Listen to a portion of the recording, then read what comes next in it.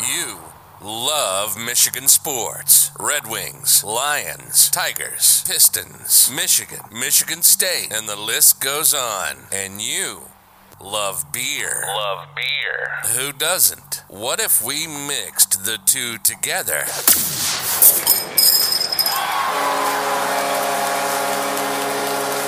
This is State of My Sports. We'll talk everything Michigan sports, like only we do, and then we'll down our fair share of beer from a local brewery, grading the beer throughout the episode. So pop a cold one on your end, and we'll get busy on ours.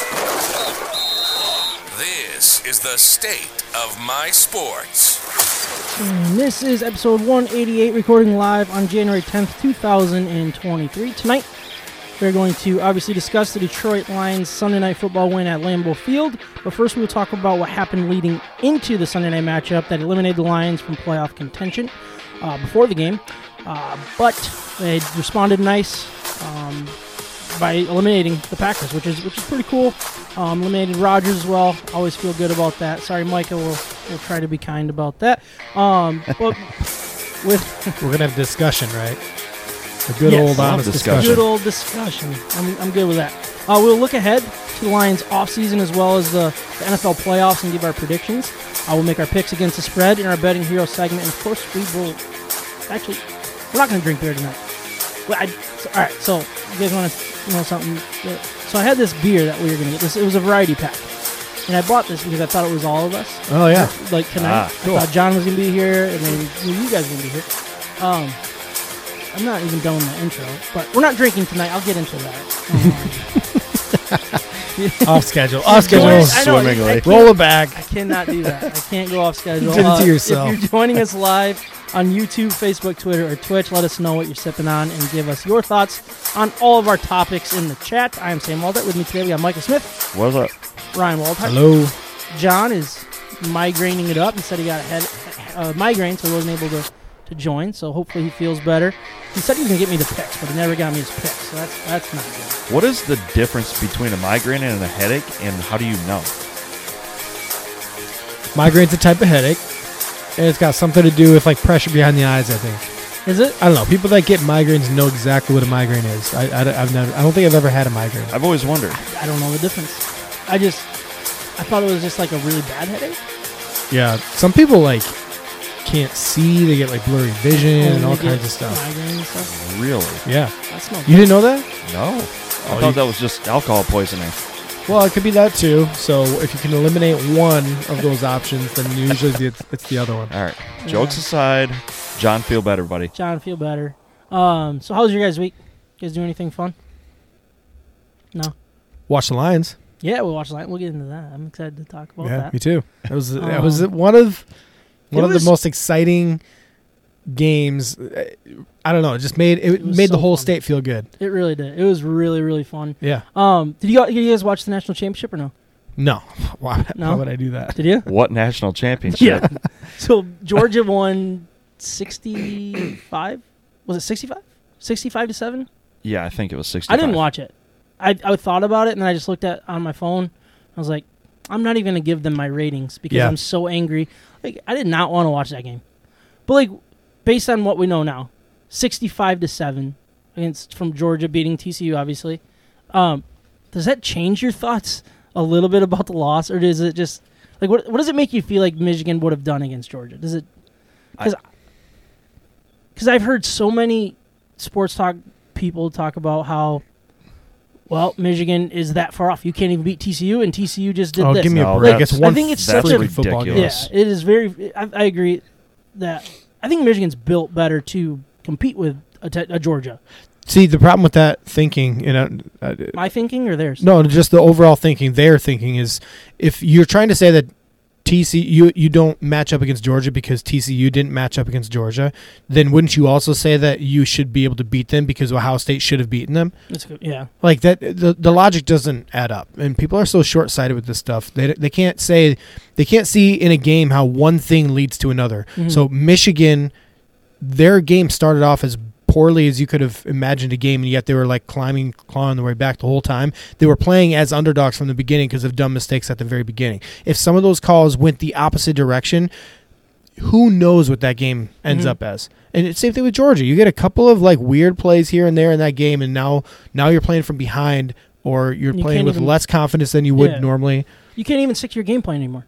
You can't do anything. You're literally playing with your left, like if you're right-handed, playing left-handed to start the game. It's one of my least.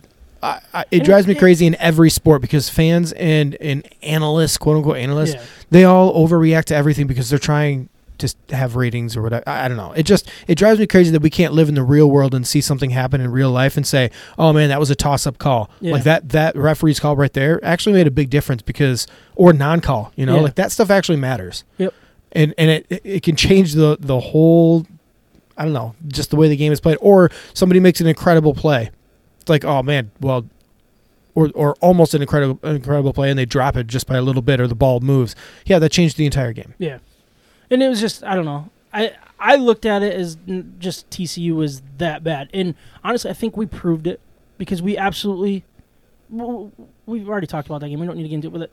2 empty red zone trips. Actually, it was 3 empty red zone trips. 2 pick sixes, that reverse call that was also an empty red zone trip. It's like that's 21 to 28 point swing basically, and you still only lost by 6 points. And it's like I think Michigan actually dominated that football game. I think you play that game 10 times, Michigan will win 8 or 9 of them at the absolute worst. You know what I mean? And I think Michigan would have competed with Georgia much better than TCU, obviously. I think they were built to be there, and I'm not ashamed to be a homer in that scenario. But the way that Ohio State competed with Georgia, I think Michigan would have done that same thing personally. Ohio State was actually physical with them early in that game. Mm-hmm. You can't tell me that Michigan couldn't have been as physical. As Ohio State showed early. The other thing is, I think Georgia is actually. What they had, and this was actually a pretty big benefit in my opinion, they saw Michigan, the tape from Michigan playing against TCU, and Michigan and Georgia are built so similarly in their team structure, in their strengths and their weaknesses and all that stuff, and just the format of the game, the way they play the game. Now, I think Georgia's elite, and I think they're the best at it, and so I think Michigan's almost kind of like a poor man Georgia. I would agree. So so they had a free game to look at the tape and then game plan according to what they saw. Yeah. So I don't know. I didn't watch it. What I saw in my biggest takeaway is the NCAA is in massive trouble. NCAA football is in one of the worst times I can never remember, and I don't see it getting better anytime soon because you have Georgia, Alabama's going to get it figured out. They're going to be right there with Georgia here soon, and if you want to take that assumption that Michigan's that far away and Ohio State's that far away and can never win a national championship, that's one thing. But, like, you're running out of teams that really can truly win this thing before the season even starts. You're down to 3-4 teams that even have a shot. Like, a Big 12 team right now cannot win this thing.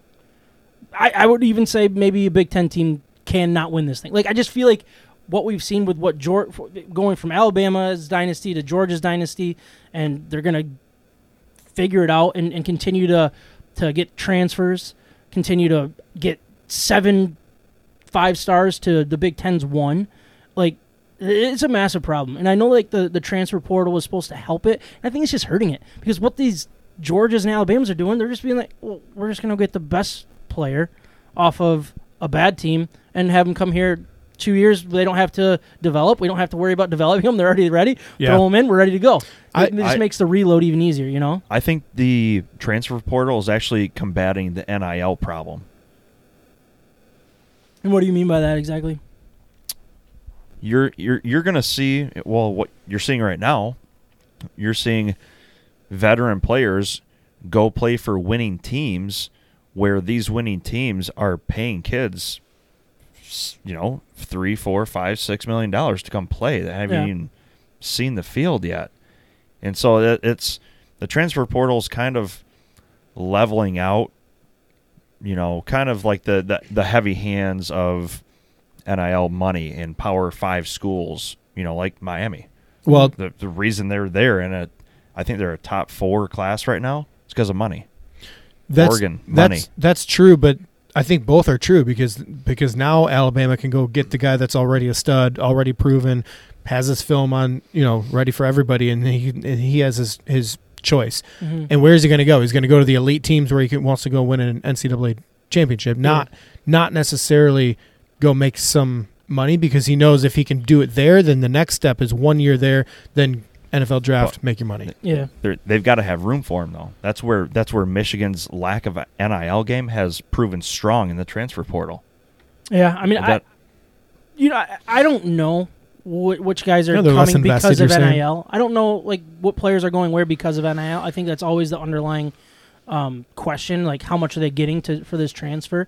But I don't know. I don't like it. I don't like where it's going, and I don't see it being fixed anytime soon. No, I agree. And it's just. But let's think about this again in a realistic way. Ohio State should have won that game. Ohio State should have beaten Georgia. They should have done it this year. That's the same Ohio State team that got beat up or dominated against Michigan. And let's be clear about that too. They didn't get beat up and dominated by Michigan like people make it sound either. That was a close game in the first half. We survived the first half. We had a good third quarter that turned things around, and then we started dominating the last 2, long runs from Donovan Edwards to seal the game and feel good about ourselves and get in the 40s for points. But that was a competitive game. That's a team that could compete with any team out there, and they proved against Georgia. That's also something to think about, isn't it? How, people that hate Michigan, they look at the TCU game and go, oh, you weren't even close to Georgia. And they just do it by score comparison solely, right? Well, when you watch the way Ohio State competed with Georgia and should have won that game, and then watch what Michigan did earlier to Ohio State on their turf, you didn't tell me Michigan can't compete with Georgia? Right. Mm-hmm. That's a joke. Yeah, another thing that we got to take into consideration is we are on the very tail end of the COVID players that you're getting the Stetson Bennett at 27 years old playing football against 19-year-olds. Right. That's I think it'll happen again next year. I think we're finally getting away from those extra weaning off quadruple for sure. super senior type things. No, we're not actually. We're not? No, no. That sucks. I mean, Cade McNamara, how many years does he have left? He's got 3, I think. He's got 3 more. Yeah. No, he's got two more, I think. He's got 3 more. He's on the same trajectory as JJ. He's only played 1 year, technically. Right, so JJ's got 3, though. So he's got 3 of eligibility. Oh, okay. So that's how far away we are. We have 3 more years of this. All right, shoot. All right, that's enough NCAA. But Kyle, it's crazy. No, it's Kyle crazy to think about. Did say, sorry, missed the intro. Why no beer? Okay, so we bought this Bell's pack. Let's see if I can pull it up because it was kind of cool. And I thought it looked really good. So we were going to do our beer segment here, which we were going to do this Hearted, which tastes great. Hearted beer. It's got it's their IPA variety pack from Bell's. We're going to save it for another time.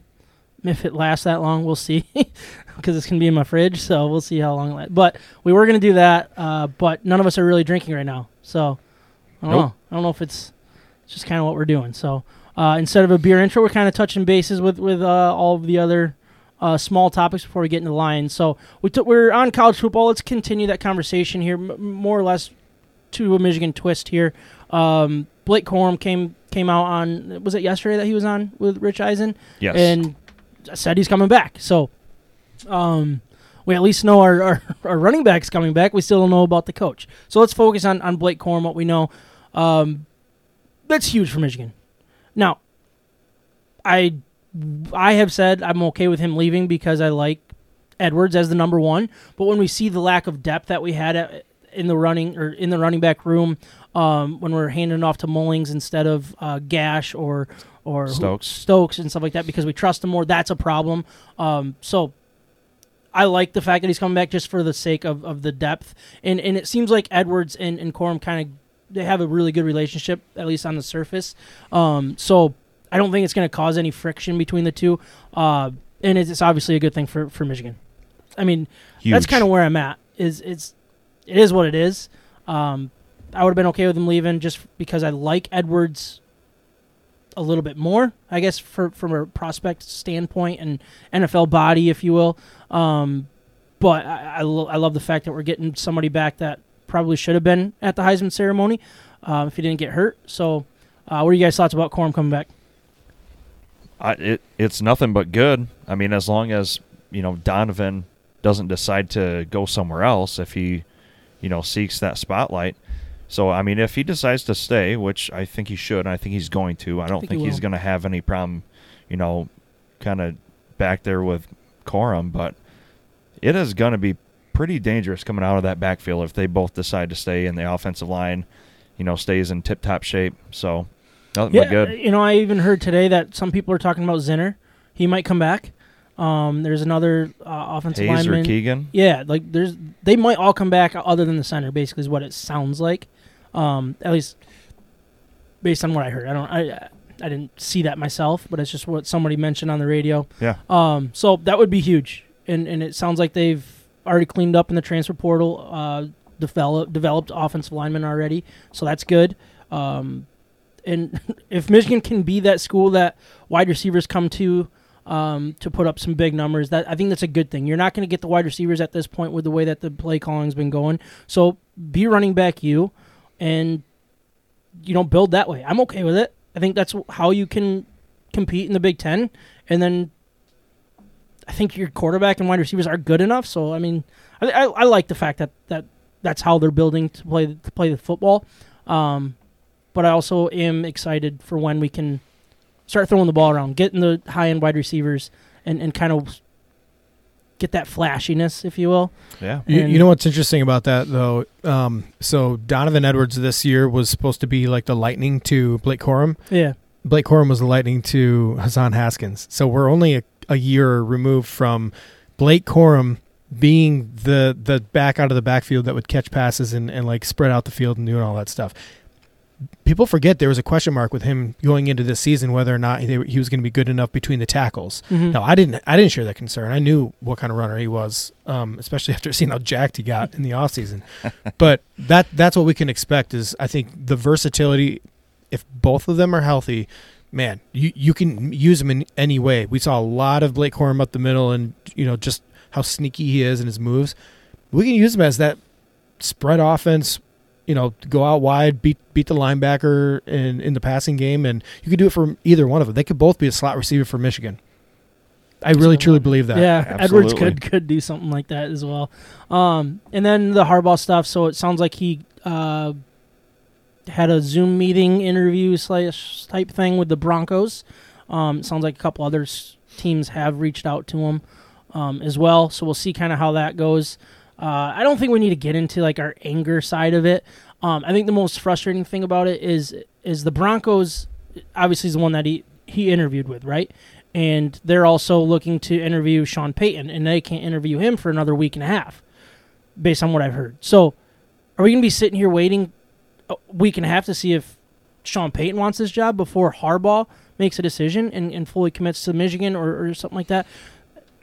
Once again, poor timing. It is. And the fact that we're coming off 2 Big Ten championships and we're struggling to recruit is frustrating. Very frustrating. Not that I think we're ever going to compete with Ohio State and Georgia and Alabama with recruiting, but it should be better than it is. That's the frustrating thing. I agree. And it's hurting. So, I don't know. What are you guys' thoughts on what's going on? Well, it's not good. It's open-ended. It's ridiculous. Like you said, coming off of 2 back-to-back Big Ten championships. I mean, it's I just don't know how you don't put a kibosh on it one way or another. Like, I guess he did last year. I'm going to be back. Yeah, he said he would never explore. Blah, blah, blah. He wouldn't explore the that pros was again. a one-time thing, he said, right? And apparently not. Now, don't you think you can take him at his word right now, what he's going through, where he says, like, I expect to be back in Michigan? He came out and said, like, this time, this year, I expect to be with the team. But you never know what the future holds. Well, yeah, but do you think any of that background stuff that's going on that we obviously don't know about, do you think it impacts what's going on? So Michigan, are they reaching out to Harbaugh and trying to keep him? Are they going to restructure his contract? Because he had to restructure it the opposite way and lose some money and take a pay cut? Well, he restructured it last year, didn't he? Are they going to bring this back long term? Yeah. They're going to compete with the big salaries in NCAA. Are these sanctions that are coming down? Is this going to greatly impact the program? Like, does he want to see this thing through until the sanctions are going to go away, or is there something legitimately that he has to be concerned about that comes to light? I don't know. I'm sure all of that plays into this decision, and he's being coded with his messages. And if he says he expects to be back in Michigan, he probably does, but leaving room for something to happen. Yeah, so he's not Nick Saban and say, I'm not going to be the Alabama coach next year, and then he's the Alabama coach. Doesn't want to do that. Right. Now, another thing that I was just like, and I'm fighting myself on this, because who am I to say he shouldn't be exploring other options? Like, if I was exploring another job and my boss found out, I would hope that he would understand. Yeah, I want to get paid more. I want to grow. Like, I don't think there's like, that might be a bad example. Yeah, this is not the forum to do that. But yeah, that's true. They don't listen anyways. No, I'm just kidding. No, but it's like, why am I sitting here as a Michigan fan and be like, no, you need to be all in or get out of here type thing? Like, that's not fair for me to have that perspective. And I think that goes with any profession with these guys. Like, better his life, make him happier, and I'm going to get all mad about it. No, that's just silly. Now, another thing that I don't like about it that I was thinking about is the half in, half out is going to continue. So even if he does decide to go to the NFL, he's still young enough to always have, so we go find our new coach and it's going well and has a couple bad years and it's like going, well, what if Harbaugh struggles in the NFL? In 2 years from now, our new coach has something rolling and now it's like, all right, well, now we get those whispers. Does Harbaugh want to come back? Does Harbaugh this? Like, the half in, half out right now, it's going to continue even if he's in Michigan or he's in the NFL, because there's still that possibility of him to eventually come back to Michigan. And I don't want that either. Like, I want to move. I want to find our Nick Saban that's like, there's no rumors of him going somewhere else. You know what I mean? So, I don't know. It's just something I've been tossing around, but that is what it is, I guess, at this point. Last thing we want to talk about, this is going longer than I thought, but it is what it is, right? No big deal. Detroit Tigers. Don't want to go too deep into it. We haven't talked about them at all, really, since they hired the new president. And he made two, I don't want to say big moves, but two moves that make some noise. So the first one was trading Joe Jimenez. Mm-hmm. And then the one most recently, I think it was this weekend, he traded Gregory Soto and Cody Clemens. Yep. Now, without diving too deep and getting too nerdy and stuff, as the fans, it really sucks. It's like we already went through this, and we knew we were going to have to go through it again because it was failed so miserably by Avila. But this just feels like the rebuild of the rebuild of the rebuild in a way. Like, I feel like this is the third time right now that we're hitting reset, and here we are again. It's just, it really sucks that we're giving away these proven bullpen arms before the season even starts, maybe getting not enough. I don't know, like all of that, but I guess perspective on the Tigers real quick, Ryan, then we'll kind of go from there. Yeah, so the three players you mentioned, two bullpen arms and one not good enough to be a major league everyday starter. So basically, essentially two bullpen arms for 3 to 4 full-time players that'll impact the game inning after inning after inning, full innings. So that's the difference. And so when we're trying to evaluate this stuff, the teams we're trading with, they might need that arm in the bullpen because it's what's going to bring them, to the next level or compete in the playoffs or whatever. For us, we're not at that point, and we weren't last year. We were kidding ourselves. We had key injuries and everything, but what we did is address some major holes in our team, which is young hitters that are flexible enough and are good enough athletes to play all over the field. And so we don't know what we have yet with Torkelson. Is he going to be a third baseman, first baseman? I think I'd like to try him out at third just to keep him an athlete early on in his career. But we don't know all of the ins and outs of these young guys at this point. Is Riley Green a better right fielder than a center fielder? Maybe. Is he a better left fielder? Maybe. I don't know. But what we need is to get younger, more athletic, and you'll also see a trend. I'm already seeing a trend with this new regime. what they care about with their hitters is dominating the strike zone. So we got rid of pitchers that do not throw strikes on a regular basis. That was important to them to throw strikes, fill up the zone. So some of these pitchers that we also signed in the offseason, Rule 5 draft, guys that we got was mostly that was a left-handed pitcher if I'm remembering correctly, but it high strike zone percentage. So hardly ever walks anybody. So that was really key to him, and a high strikeout rate too. And then the hitters, high walk rates, and then when they do make contact, they have a high percentage of getting hits. Okay. So guys that have really good exit velocity off the bats, but then they win the strike zones. So that's what we saw in from this Giants teams in the past is they're trying to win the strike zones, and then their team turned around really quickly. Yeah. So that same mentality is coming back to Detroit, and I think it's a good thing. I think it's a no-brainer trade. The best assets that we had on our team coming out of last year are the relievers. Yeah. We're not going to hold on to these guys long term. That's not how you win. That's not how you create a winning franchise, is through the relievers. No. Now, it's great to have relievers, but that's where you had your assets. Sell them off, especially the key guys that are not going to, like Joe Jimenez. I'm sorry, he's 30 years old. Yeah. He's not the young guy that we remember that we're like hoping he turns around. He had a great year statistically. Yeah, one great year statistically. One. Soto, if he was in a real situation where we were going to impact the season, are those walks going to come back and haunt you in the postseason? There's a good chance, yeah. Yeah. Because postseason baseball is different. So you get somebody that's consistently in the zone. Yeah. So I have no problem with it at all. I think the Tigers got better and dramatically better. I really do believe that because these guys are ready to get their chance. They're all 25, 26, 27 years old. They're ready to go to the next level, and they're fairly high-end prospects. Yeah, and you added quantity. That's the biggest thing is it looked like our prospect pool was getting very, very small. The quantity of MLB players in the minors and stuff like that was not there. We had none, basically. Mm-hmm. Everybody that was supposed to be up was already up. And like really there was no chance, like it was just getting bad, like worse and worse. So you trade one guy, you get 4. You trade another guy, you get 3. Whether they're going to be MLB players or not, you need to fill your teams. You need to get quality players from the bottom up. And whether they're going to be MLB guys or they're going to be everyday AAA guys that just make everybody else better as well, that's a good thing to do. It really is, especially where we are in a rebuild. We're literally hitting reset. We've had 3 out of these trades. The 4 players that I know about out of these trades, 3 of them are guaranteed major league players next year. Like we got guys that are going to contribute in the majors. Okay.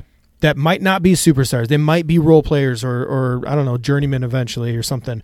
But those guys are valuable. Mm-hmm. You need those, and it really is a depth thing. Absolutely. We needed more people, especially the bats, and he's specific. He specifically said in the offseason going into it that we needed a left-handed infielder and we needed a right-handed outfielder and certain things. And you look, these guys that we got, they're really athletic. They can all play outfield. They can all play infield. They can be versatile. They have major league innings at first base, third base, corner outfield position, center field. Like there's legitimate versatility there. A bunch of Don Kellys. And Don Kelly was good for a good team. It's going to be a long summer, I think, but hey, maybe they'll surprise us. Drinking craft beer, having fun, and talking sports in the state of Michigan. You're listening to State of My Sports. We're not even off the first sheet yet. Oh, boy. What's going on? Oh, boy. Good thing we don't have anything to talk about. All right. So we're going to start with the Detroit Lions. We're going to talk about the Detroit Lions before we get into the game. The Detroit Lions game. Let's discuss what happened heading into the matchup. Obviously, the important game the Lions fans were keeping an eye on. The Lions needed the Rams to beat or tie the Seattle Seahawks to make the Lions-Packers game a complete win and in. The Seahawks and the refs did everything they could to not allow that to happen. I don't want to dig into that game in particular. We don't need to break it down the way we break down the Lions games and stuff. But the results, that's really the biggest thing. The Seahawks pulled out by the skin of their teeth 19-16 in overtime after Baker Mayfield underthrew Van Jefferson on a wide-open play. And, of course, former Lion Quandre Diggs is the one that intercepted it. Seahawks went down and kicked the game-winning 32-yard field goal to basically erase all of the Lions. Well, yes, to erase the Lions' hope of the playoffs. It was an emotional day. It really was. I didn't watch anything at 1 o'clock because I knew that I was going to be so heavily invested in the. Actually, we did watch a little bit when at my parents', but It was annoying. so heavily invested in this Seahawks Rams game. It's just like, and it was looking good. The Rams were the better team for a lot of that game. Not that they were good or anything, but they had a lead. I think they were up 3 for a really good chunk of that game. And it really was looking like it was gonna land the right way. And then the Rams had multiple opportunities to extend that lead even, and they never did. And Baker Mayfield had a lot to do with that. He didn't play good, and I thought there was some questionable play calling and stuff like that. But also the refs. And that is probably the last taste of same old Lions getting screwed by the refs in a game that they're not even in. Because that was one of the worst officiated football games I have seen this year in football. It was awful. It was so bad. And like some of the stuff that happened. So obviously the BS penalty on the punt, that roughing, or it was a running into the punter. Yeah. I've never seen that late a punter fall down that late and get a call. Period. And they were losing the game at that point. Yes. So yeah, I don't Seahawks remember were exactly losing. how much time was left. There was probably like 4 minutes left, I want to say. Yep. It was a 3-and-out. They had him at 4th and 3, I think it was, and they were going to punt it to the Rams for a great chance to ice the game. And the Rams player literally got pushed into the kicker well after the punt was gone. Like, it wasn't even close. The punter does his little dance, falls down. They discuss it, and then they still do the penalty. I'm just like, Yeah. of course, that screws the Lions over. That is the drive that the Seahawks went down, tied the game, and eventually forced overtime. The definition of roughing the you have two penalties against the punter, right? Roughing the punter or running into the punter. Yep. So the definition of running into it is that you don't allow the punter both feet so he can land safely. So roughing is when they just get lit up and they shouldn't have been lit Yeah. up. But they called running into, even though the guy was Already had 2 feet on had the 2 ground. feet on the ground, made a football move to get out of the way, ran into somebody falling down in a normal football play, Yeah. and then fell over himself. It was just as much punter running into them Yeah. than them running into the punter. It was awful. The guy who was closest to running in or roughing the kicker didn't even touch him. Like, he was off to the side, and then this random Ram starts rolling into the picture, and he gets a penalty called against him. It was so bad. It was so bad. And then, that was bad, right? And I thought it was the wrong call. And then Dean Blandino comes on. Yep, that's the bad call. That's a bad call. And then I'm like, wow, they might really want Seattle to win this game. And then later on, when Seattle got the ball back before the end of regulation, there was the late hit by Jalen Ramsey. Yeah. Like, what was that? Jalen Ramsey's standing outside, like on the sideline, basically. In the white. Geno Smith is running, literally runs into Jalen Ramsey, who was already standing there, falls over, does his little dance, acts like he's hurt. Gave him another 15. They almost won in regulation because of that call. They eventually missed the field goal, which was awesome. But, that call was absolutely... Geno wasn't even out of bounds when he got hit. That's another good He point. had like a pinky toe on the white line. Like, he was in the field to play. There was no whistle yet. It Yeah. was too fast. This was just literally, he was in the way, being like, oh, geez, I thought you were going to run out. Like, Yeah. I got to give you a shoulder Yeah. to protect, number one, protect myself, but also, you're still playing football. Mm-hmm. Like, what was Geno doing? Yeah, and then DK Metcalf, tries to poke Jalen Ramsey in the eye. Yeah. Pushes him. Yeah. Nothing. Nothing. It was so obvious what they were doing. They were getting the Seahawks. What they were trying to do is get the Packers there Yeah, I agree. They were trying. I agree with that. to discourage the Lions from winning. Yeah.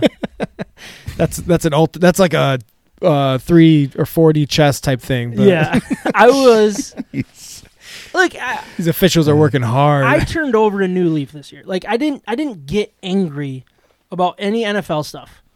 Even when that happened, I wasn't angry. I was just like, all right, it is what it is. I just moved on, and I was like, all right, I'm going to hockey now because I wasn't going to go to my hockey game unless so I went to my hockey game instead. So I was like, all right, blew off some steam there. But Wait, so you didn't watch the Lions? I did. I had it on the bench, and then I watched the second half, and then I went back and rewatched the first half. Oh, okay. So yeah, I did watch the Lions, but that was how it all started. You said you didn't get mad watching. I want how those commercials they have like the challenge flag, the red thing. I'd love to see that. I would want to challenge you here. I'm trying to remember what game it was that I made. I think it was before the Bills game. I decided, all right, they're probably going to lose this game, but I'm not going to let it change my mood for the rest of the day.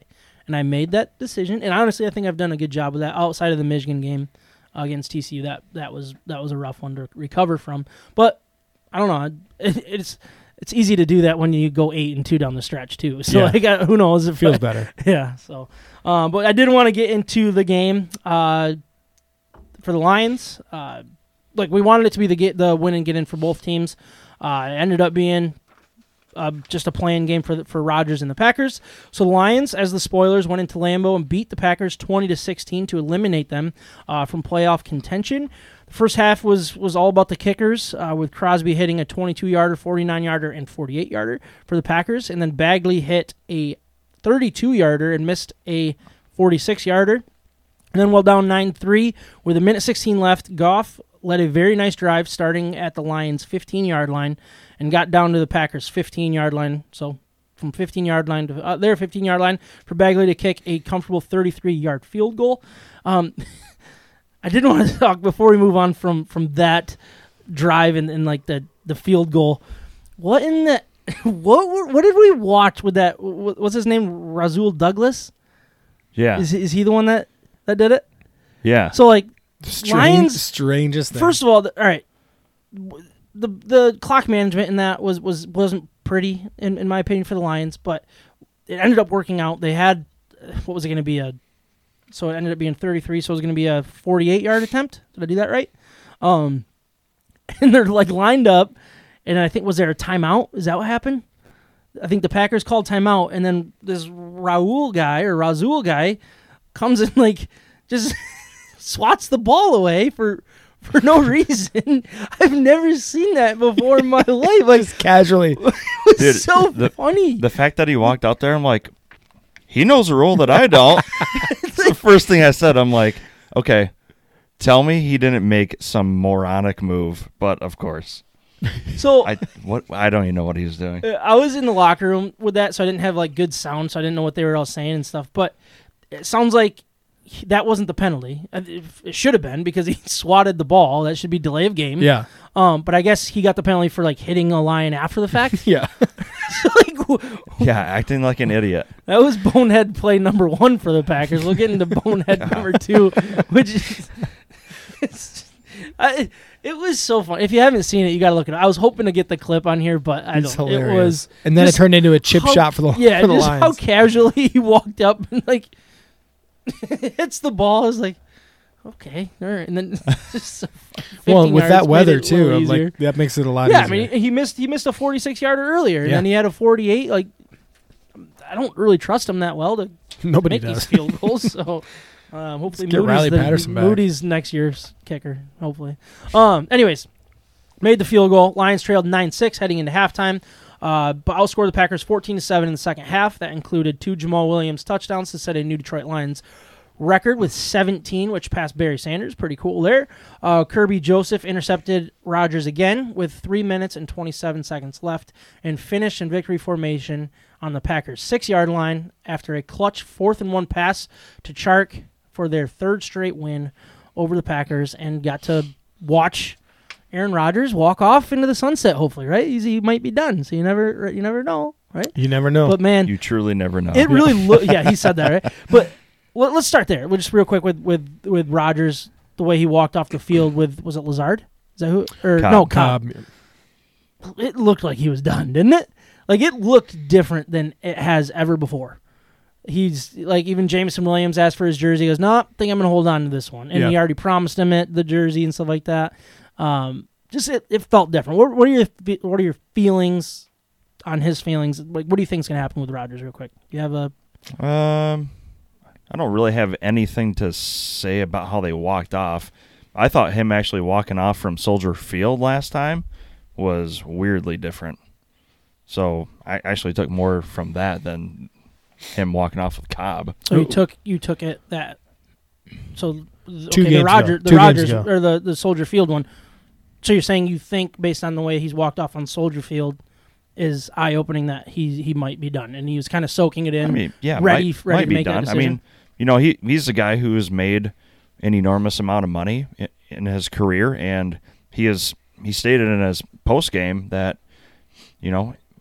when someone asks, could you really walk away from that much money left on your contract? And he goes, yeah. I mean, he doesn't need it. Sure, would $50 million be pretty sweet for a year? Yeah, it'd be pretty sick, but he doesn't need it.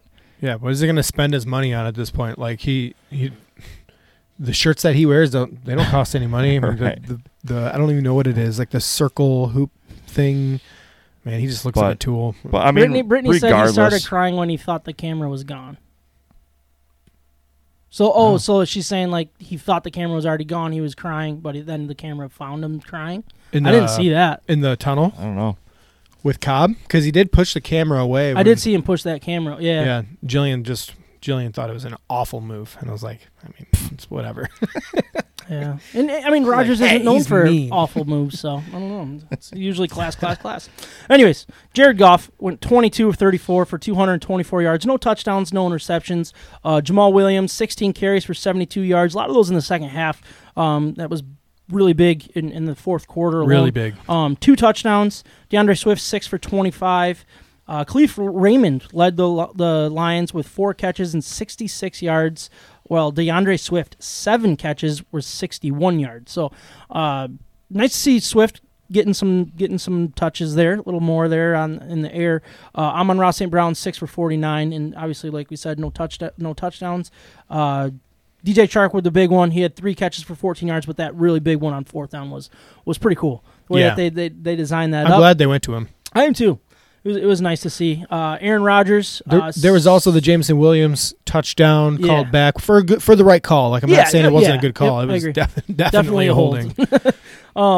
Aaron Rodgers in his final game of his career, 17 of 27 for 205 yards, 2 touchdowns, and his very last career pass will be an interception to Kirby Joseph. So that's kind of cool, right? You didn't even predict be. that one last week. You went through all kinds of stuff and pretty much true, but you could have gone one farther. Last throw in his career, interception. Kirby Joseph, the rookie, gets it again. I might have said he would die on the field, maybe in one of my predictions. But Wow. I think I did, didn't I? I think he did. It's morbid. You should have gone back to just making it personal. Like Aiden's gonna get him twice. Kirby's gonna pick him off. Did I say Aiden would get it? No, I think I'm I saying did I'm say just giving you a Aiden. recap of what happened. Anyways, one thing that I think happened that was interesting was Aaron Jones, A.J. Dillon. That was back-to-back games that they didn't really get big numbers on the ground against Lions. So Aaron Jones, 12 carries for 48 yards. A.J. Dillon, 9 carries for 33 yards. It's not like awful by any means, but not the big name or the big time yards that they are used to getting, I guess. And against the Lions, that's kind of the MO. And I feel like the Lions kind of designed their defensive game plan to kind of like, Rodgers, please just beat us. We want you to be the one to beat us because we can't let your running backs beat us. You can't, because that's the way that they are. Like, as soon as that running game gets going, you get play action with Rodgers, you get the farther passes and stuff like that. And I thought the way that they shut down the run was a key part of controlling this game, really. I don't think it was one of those games that the Lions lucked out. I don't think it was like, the Lions really dominated that football game in a lot of ways. And I know, the Packers wide receivers let Rodgers down multiple times in that game, and I think that was a big part of it as well. But the Lions, like when you talk about the first interception that Kirby Joseph had that they had to take away because of a hands to the face, which whatever. And then the hold that, it was a hold, but you take 7 points off the board as well. Like the Lions really played a really good football game. Yeah. And it wasn't that the fact that they played spoiler better and they were pulling out all the tricks and stuff like that. It was, they walked into there saying, we are the better team, and we proved it again. That's the way I looked at what the Lions did on Sunday. And you listen to all the national guys and they're just talking about how, the Lions played spoiler, the Lions did this, and no, the Lions were the better team this year. They had the better quarterback this year. Still played spoiler. You should be happy about it. No, I am. I love it. I'm just saying, like, national media looks at it as the Lions played spoiler. That was what it was all about. No, the Lions were the better team. Period. End of story. This season, they were better than the Packers, and it wasn't we're going to go in and play spoiler. It was no, we're going to go prove that we're the better team this year, and we are the better team. That's the way I looked at it. I thought you've seen a lot of uncharacteristic mistakes from Aaron Rodgers, and also not taking advantage of some moments. And his receivers let him down here and there. And he definitely said that in his post-game news conference, saying, he blamed his receivers. He said Devontae Adams was greatly missed. Basically, that how are we going to fill his shoes? He's one of the best, which is he is. Yeah, so it's a true statement, which is also kind of throwing your current group of wide receivers under the bus. And like the throw to Romeo Doubs, could it have been better? No, it was a perfect throw. The second one that he dropped. It wasn't even a drop. He didn't know it was there because there was such good coverage. Jerry Jacobs was running stride for stride with him. You couldn't even down the sideline? Down the sideline, yeah. Oh, he knew it was there. Doubs? He couldn't see the ball. The defender head was literally in front of his face. It was so perfect coverage. It was a perfectly thrown ball. Couldn't have been better. I will agree with that. But again, like that throw, maybe if it was Jeffrey Okudah at the beginning of the season or last year or something like that, they're just getting beat on those types of plays, and they couldn't compete. Well, this year we had guys that were running stride for stride. So, both things can be true. I thought that the first lack of touchdown, the first red zone appearance for the Packers was huge when the Lions got the stop. Mm-hmm. It was also like, I don't know if it was a boneheaded play or just a uncharacteristic weird throw that Aaron Rodgers made, but throwing behind your receiver so drastically in the red zone when you could have chosen to whether run it in or just throw it. Yep. And he like missed him by feet, Mm-hmm. That was just uncharacteristic. So I think what we're really seeing and I'm trying to be a little bit devil's advocate here, but I truly believe this too. The changing of the guard is more to do with, I think Aaron Rodgers doesn't have the ability right now at his age to be a superhuman quarterback like Patrick Mahomes and Allen to dominate a game by himself. He can't do it anymore. When he runs, he's not getting away as quickly. He can't maneuver his way around a pocket and always get away and always escape like he used to. Mm-hmm. He can't make the throw last second without winding up and doing all this stuff. He can't make it perfect every time. Yeah. Kirby Joseph got him twice. One of them was called back, but he got him again. Yeah. And honestly, even on the two Hutchinson sacks, those are plays that usually Rodgers on his way down just like whoop, gets rid of it. Not a sack. Doesn't take the sack. He usually does that. Now, the one that Hutch just dominated him. He just beat him. He straight up beat him on the inside move. That was a holding. And Hutchinson's really good at not letting quarterbacks get by him. He's got that like hop, shuffle, steps, and jumps that he does really well to gain ground on the quarterback, but not lose an athletic ability to move right or left. He's also got a lot of length on his arms. He's huge. Yeah, I mean, there's a reason he was a second overall pick. Yep. So I think that one he was going to go down either way. But the other one, that was almost Hutchinson taking advantage of the guard coming back and blocking him. He blocked him off the block, and then Hutch was ready there to take advantage. A lot of guys would fall down in that situation because two guys are pushing you. Mm-hmm. Hutch used it as momentum to go get the sack. Mm-hmm. So Kirby Joseph got that interception on Rodgers' final career throw, but then the Lions got the ball. Or had the ball for 10 minutes and 58 seconds of that fourth quarter. They absolutely drained that game, and that was absolutely huge. Just the way that they controlled the ball. I think they got a touchdown in that fourth quarter that kind of retook the lead after the Packers kind of retook it after the Lions scored. It was just like, but to have the ball for almost 11 minutes of the fourth quarter, that is exactly what we want this team to be. And what we went in talking about them being able to do. It didn't look like they were going to do that in this game. They just wore them out. And by that fourth quarter, they were able to pound the ball. They were able to do what they wanted. Did they put up a ton of points? No, but they controlled everything. They were in control. And that was really cool to see, in my opinion. And that comes back to winning the line of scrimmage. Mm-hmm. Their offensive line is legit. They Their just are. Line is unreal. Penei Sewell does not get beat. Like, you don't see him getting beat. And when they run block and Penei Sewell goes down and Jonah Jackson comes back around and blocks the end on the outside, it works every time. Yeah. Like every once in a while somebody misses a linebacker coming, but those guys in the front don't miss. 60% of the time works every time.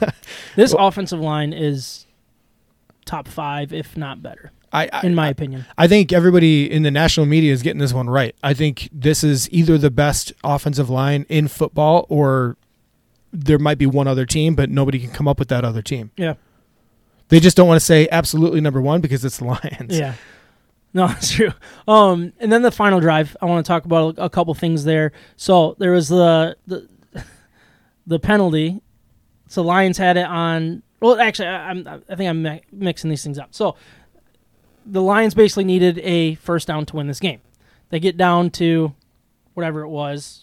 I think they actually got the first down, and then it was a holding penalty, so it pushed them back to, what was it, 3rd and 22? Does that sound right? 3rd and 17? Second and 22. Second and 22, something around there. And then they did that hook and ladder type play. Quick throw, quick toss.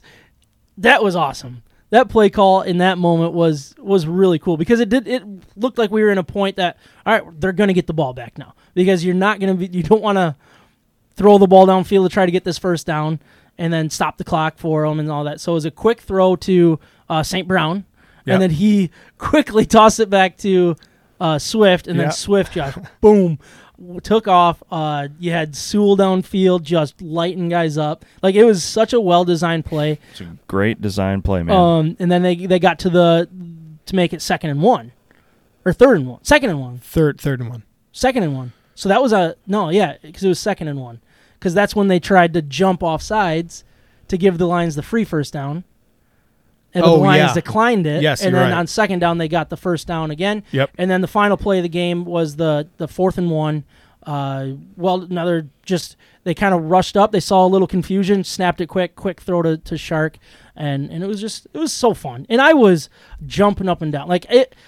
By the time that game was going, I didn't care anymore what happened that we were going to miss the playoffs. It was, I want to win this game so bad. And I'm so glad that the Lions wanted to too. Yeah. Because that could have been really deflating for a team. And the fact that they did it did it against a team that wanted to make the playoffs, had the opportunity to make the playoffs, thought they were going to make the playoffs. It was almost written in stone according to some of the media people. And I think the Lions heard it. They talked about it. They made a montage about it and showed it to the players, and they were ready. And it was fun. And I love the fact that they can do it to my least favorite team. I love it. We didn't make the playoffs, but that was the playoff game. Oh, it was huge. It was we got them twice. Yeah, we're the reason. But we're the reason. We're the problem twice for the Packers this year. Yeah, we are the reason they did not make the playoffs. You can say all you want about what happened early on in the year. They had 2 opportunities to beat us.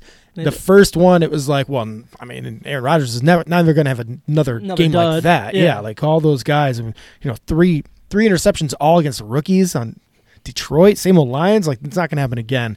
And this time it was more convincing. It was. And I'm not even saying we dominated the game because it was a competitive game. It was a competitive game, yeah. But we had every opportunity in the world. This is why it feels so good. We had every opportunity in the world to turn it into a same old Lions moment and then say, well, it didn't matter because of the playoff situation. We had a better draft pick and we could have all fallen into that same trap. But it mattered to them on the field, and they didn't give up, just like they didn't when they were 1-6. I mean, the unsung hero of this game is Isaiah Buggs.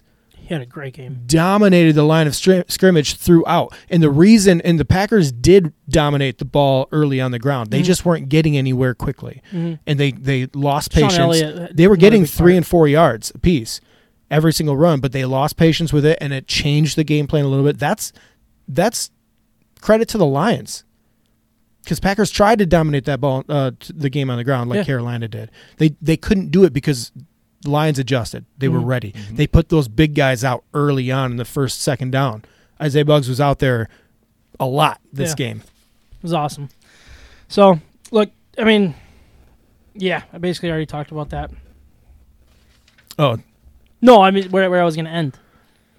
So, do you want to talk more about the game? Well, I think it's so exciting that, with the turnaround, and maybe we're going to get more into like a season thing. Season recap. Yeah, it's on the show sheet. Next one? Yeah. Okay. I'm just excited for the fact that our young players that are making a legitimate difference in the turnaround of the team are all rookies. Yeah. They're second-year guys, third year maybe. But, I mean, this is a young core. It is. So let's get into our season recap. Detroit Lions started the season 1-6, losing 3 of the first 4 games by 3 points, by 3 points. Can I just interrupt real quick? Yeah. So I was really looking forward to the Packers conversation because I really wanted to know more of your perspective, Micah, and how this game plays out. Like, what was going through your head as the game was being played? Were you confident that your team was going to pull through? Because they always do, especially against the Lions. No, I didn't have confidence. I mean, before the game started, this was a straight up matchup like you started, at the beginning of the season. 0s on the board. That's how I felt. Yeah. I think overall, I mean, it was from my perspective, man, it was really, really frustrating to see my team absolutely the defense has been really questionable and really bad all year, and so they show up and play an absolute dynamite game against Minnesota, which was really, really nice to see. So that boosted my confidence. I didn't just think that, just because we took care of the Vikings, this next game's going to be a piece of cake. That was not the case. Joe Barry's play calling has been super questionable all year. I want him gone, but right now he's not going to be gone, apparently. That's a major mistake in the offseason already. I agree. But to be as undisciplined as they were all game was absolutely pathetic. Oh, yeah, we didn't even get into Bonehead number 2. Absolutely pathetic. So that was really dumb. They continued to shoot themselves in the foot all game long. Bad execution, bad play calling in key moments, and, I mean, they didn't deserve to win the game. So yeah. And why doesn't Devontae Wyatt play more? Because he seems like a stud. He seems so... Because there's a veteran guy that has chewed up more time than Devontae Wyatt. I think Devontae Wyatt will get a lot more time next year. Yeah. I mean, I don't see why not at this point. I mean, he has got everything it takes to sit up there on that same line with Kenny Clark, and they could be a problem. Yeah, 100%. And I think the Lions, what they did really well is they understood a lot of that too. So they attacked the weaknesses where they thought there were weaknesses, and then we saw DeAndre Swift have a lot of catches there. Khalif Raymond led the team in receiving. They didn't attack these corners. They didn't waste their time attacking the schemes that didn't work for Justin Jefferson and hadn't been working in a long time against the Packers. Right. Not that they're a great defense, like you said, but they did have strengths. And Lions did a good job of taking those strengths away or just attacking it in a different way. Absolutely. But Bonehead number 2. Quay Walker. What an idiot. Pushing a trainer. After what happened on Monday and the trainer's being praised for saving a life and stuff, and he's going to push a trainer that's trying to get to DeAndre Swift. Just stupid. It was so dumb. And I guess he's done it before. I didn't know that. I don't know. You tell us, on Micah. Sunday Night Football, earlier this year, they said he pushed. I don't know. He got time he's been ejected by for pushing. I think it was a player that wasn't dressed or something like that last time, or another coach maybe on the sideline. But what a moron. Yeah. Second time in one season, and that's when Chris Collinsworth just I can say I've never seen that. Chris Collinsworth can. He's choking on Rodgers. He loves him some Rodgers. You know what? He's paid to. He's paid to because he pays his bills. Yeah, that's true. And it's good for the NFL, so they knew who they wanted to win. But I like that team, actually. They were good. And that was the other thing about the whole game and the excitement is this was our first primetime game. Yeah. We had every reason to not play hard, and yet everybody was in it. They were just out there biting some kneecaps. For sure. So the season recap, the Detroit Lions started the season 1-6, losing 3 of the first 4 games by 3 points to the Eagles, 4 points to the Vikings, and 3 points to Seattle. Had a couple duds against the Patriots, losing 29-0 before the bye and 24-6 to the Cowboys after the bye. And the people really started wondering, where the season was going to go. What's going on with Campbell? Is if this really falls off, or is it time to move on? They lost another 4-point game to the Dolphins, but finished after that 8-2 to finish the season 9-8. 6 of their losses were to playoff teams, while only 3 of their wins ended up being against playoff teams, Giants, Vikings, and Jags. But like Ryan already mentioned, their 2 wins against the Packers kept them out. Their Week 15 win against the Jets was a crucial playoff type game that both teams were trying to stay alive in the playoff hunt. And then early on in the season, their win against the Commanders ended up being the difference for them making the playoffs or not. So, competed against Buffalo. You compete. Yeah, that's another good point. And honestly, you probably should have beat the Vikings as well. You were right there with the Eagles with a 3-point game. It was a very competitive season. You get rid of those 2 duds, you're in every one of these games, or really 3 duds when you count Carolina. Yeah, I count that one. And it was the way that they bounced back from the 1-6 start is all I need to know about Dan Campbell and what direction this organization's going. They've changed the feeling in Detroit. They've changed the same old lines. It is gone. It is done with, in my opinion.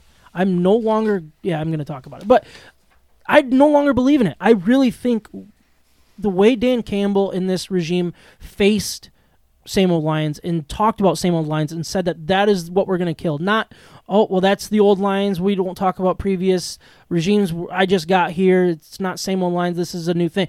No, they're like, we understand what you went through. The locker room understands. We are going to face it head on. We are going to kill that demon. You know what I mean? And I feel like this year, starting 1-6, not letting that same old Lions continue to creep in and say that's going to be who we are too. They changed that, and the players did it. But man, this coaching staff, because they've been there, done it. They're players. That's what this staff is. It is a players' staff. They're pretty much all former players. This is way different than what you're used to. You're getting guys that have been there, done that, know how to speak to these players when things are going wrong, talk them through it, got to a point that they started playing really good football. And another change, a quick point, was when they were 1-6. I think they might have been 2-6 at the time. But Sheila Ford came out and said, "I'm full on board with their ideas. I'm full on board with Brad Holmes. I love Dan Campbell. I love what they're doing. I believe in it." And as soon as she came out and gave that extra trust and got rid of all those whispers. Yeah, she got mocked for it. Detroit sports was having a heyday. Oh, you're going to trust a guy that's 1-6 and whatever his record was before, overall. She did. She believed in it. It's gone. And what this team did is just, I just absolutely love it. Didn't Peyton go out there on the field and kill a curse or something? Yeah. It was, the guy from Dumb and Dumber. What's his name? Jeff Daniels? Yeah, Jeff Daniels and Peyton Manning did what do they call it? Exorcism? Really? Is that what you call it? Ritual? I didn't know that. Yeah, they did it it would on be an exorcism, Peyton Places. Peyton's Places or something. Oh, It's okay. like an ESPN show. I didn't see that. Yeah. I don't watch ESPN. What they did was they took bourbon or something and put it in a bathtub, and then they did something weird. I don't know. I haven't watched it fully, but they did some kind of ritual to get rid of it. So, Are you happier with Brad Holmes this year or Dan Campbell this year? that is an excellent question. Dan Campbell. I'm going to go with Dan Campbell too, but it's freaking close because we're going to get into the rookies and stuff here soon and kind of what Brad Holmes has built. But Dan Campbell had his back against the wall. It wasn't Brad Holmes that had his back against the wall and had to respond. In my opinion, it was 100% Dan Campbell, and that's he surprised me a ton. Honestly, he's not just the rah-rah guy anymore. He's smart. He knows what he's doing, and he can still speak their language. It is a really good mix. And I love what Ben Johnson did. I think you got to give him a lot of credit because he's the offensive coordinator and all that stuff. But who made that change? Mm-hmm. And I still think Dan Campbell has a lot to do with these play calls and the timing of them and setting them up. I think he has a lot to do with it. I don't think he's just the meathead anymore. I think there's a method to his madness. There's a method to what he says, and he's the one that changed the team. Yeah. Brad Holmes couldn't do anything when they're sitting at 1-6. Our offense, his hands were tied. He was like, I can't do anything. This is your thing. And he went out and did it. Our offense changed halfway through last year. That's when it changed, when he made the coaching decision to take the play calling away from our offensive coordinator and he put it on himself. Yeah. And then he made the point, right? Then they just ran the ball constantly because they didn't have Jared Goff to throw at that point. Yeah. I'm talking about last year, so I know it's like old business. But that's when we saw him step up as a head coach and say, no, this is my responsibility. Yep. You aren't pulling your weight. I'm not going to give you this anymore. I'm doing it myself. And then he also found his protege and said, hey, we're going to do this together. I want you to have a lot of input here because I have some weaknesses and I'm a head coach and I've got stuff to do. Yeah. So then he evaluated him throughout that process. Going to the offseason, we still didn't know who was going to be the play caller going into week one. Yep. He gave it to Ben Johnson, and it was clearly the right move. Yeah. But that was still up in the air, so absolutely he has a hand in it. Mm-hmm. They're doing this together. That's why I don't think Ben Johnson is at any risk of leaving at this point, because he is still in his growth learning phase of this. And just as much, his success is tied to Dan Campbell. Yeah. Because what other coach is going to allow you to do hook and ladder in third or second and 22 in the middle of a game when you're winning? Like, Dan Campbell is a little crazy enough to say yes to that stuff because he believes in it. He buys in. He's probably one of those players that said, why don't we do more creative stuff more often? Yeah. And now he has the chance to do it. But Brad Holmes, to me, year one, when he said, no, we're going to invest in offensive line, 2 tackles back to back, and then he went more defense, and then he got Amon-Ra St. Brown. It was like, clearly won that draft. Yep. And then he was consistent through this year. Brad Holmes, I have trust in what he's doing. Yeah. But Dan Campbell put it together on the field, and he quieted some people down for his on the field decision making, time of possession, all that kind of stuff. He silenced a lot of people second half. Preseason odds there to win the Super Bowl, they were plus 15,000. To win the NFC, they were plus 6,000. To win the division, they were plus 1,000. To make the playoffs, plus 400. Over/under wins was set at 6.5. Obviously, they went over that, so pretty cool there. I did want to have some comparison here from 2021 to 2022. So the one that really stood out to me was third down conversions. Last year, they were 74 out of 213. This year, they were 86 out of 211. So much improvement there. Pretty solid. Total offensive yards, 5,484 to 6,460, almost 1,000 yards more from season to season. That's awesome. A lot of that. Total rushing, they went up about 300 or so, 1,800 to 2,200 almost. So that's pretty good. Rushing yards per play went up by 0.1, so nothing crazy. But when you're running the ball a little bit more, that'll happen. A lot of 1-yard runs, too, I feel like, because of the touchdowns. When you're getting Jamal Williams at 1-yard runs, that'll hurt your average a little bit. Sacks went down from 36 to 24. Sorry, like Goff getting sacked, the quarterback getting sacked. Yeah. And then the sacks went up on the other side of the ball, 39 this year to the 30 last year. So that's also a huge step in the right direction. Turnover ratio was -4 last year. +7 is how they finished this year. So pretty cool. Is there any number that really stands out to you that's like tells you what it is? Or is it basically just the offense going up 1,000 yards almost over the course of a season? That's kind of the biggest difference, if you will, from last year to this year. Turnover ratio is huge. It is, yeah. That's a big deal. Yeah, for sure. +7. That's a good point, because we had that streak in the middle of the season that was leading all of football for most consecutive games of getting a takeaway. I don't know. I think it's third down conversion definitely was way better this year, so we kept those drives alive. Mm-hmm. Kept the ball in our hands. And I think that our some of these team stats over the course of a season don't reflect when we started winning. So we had the worst defense in the NFL by a mile in the first half of the season, and then we climbed all the way back up. I think we finished like 20th in overall defense. No. 21st. No, we're pretty much last. Oh, in really? Overall defense, yeah. Well, it's not just yards. I think it's points per game. Points per game and stuff. Okay. Yeah, and that might be the case.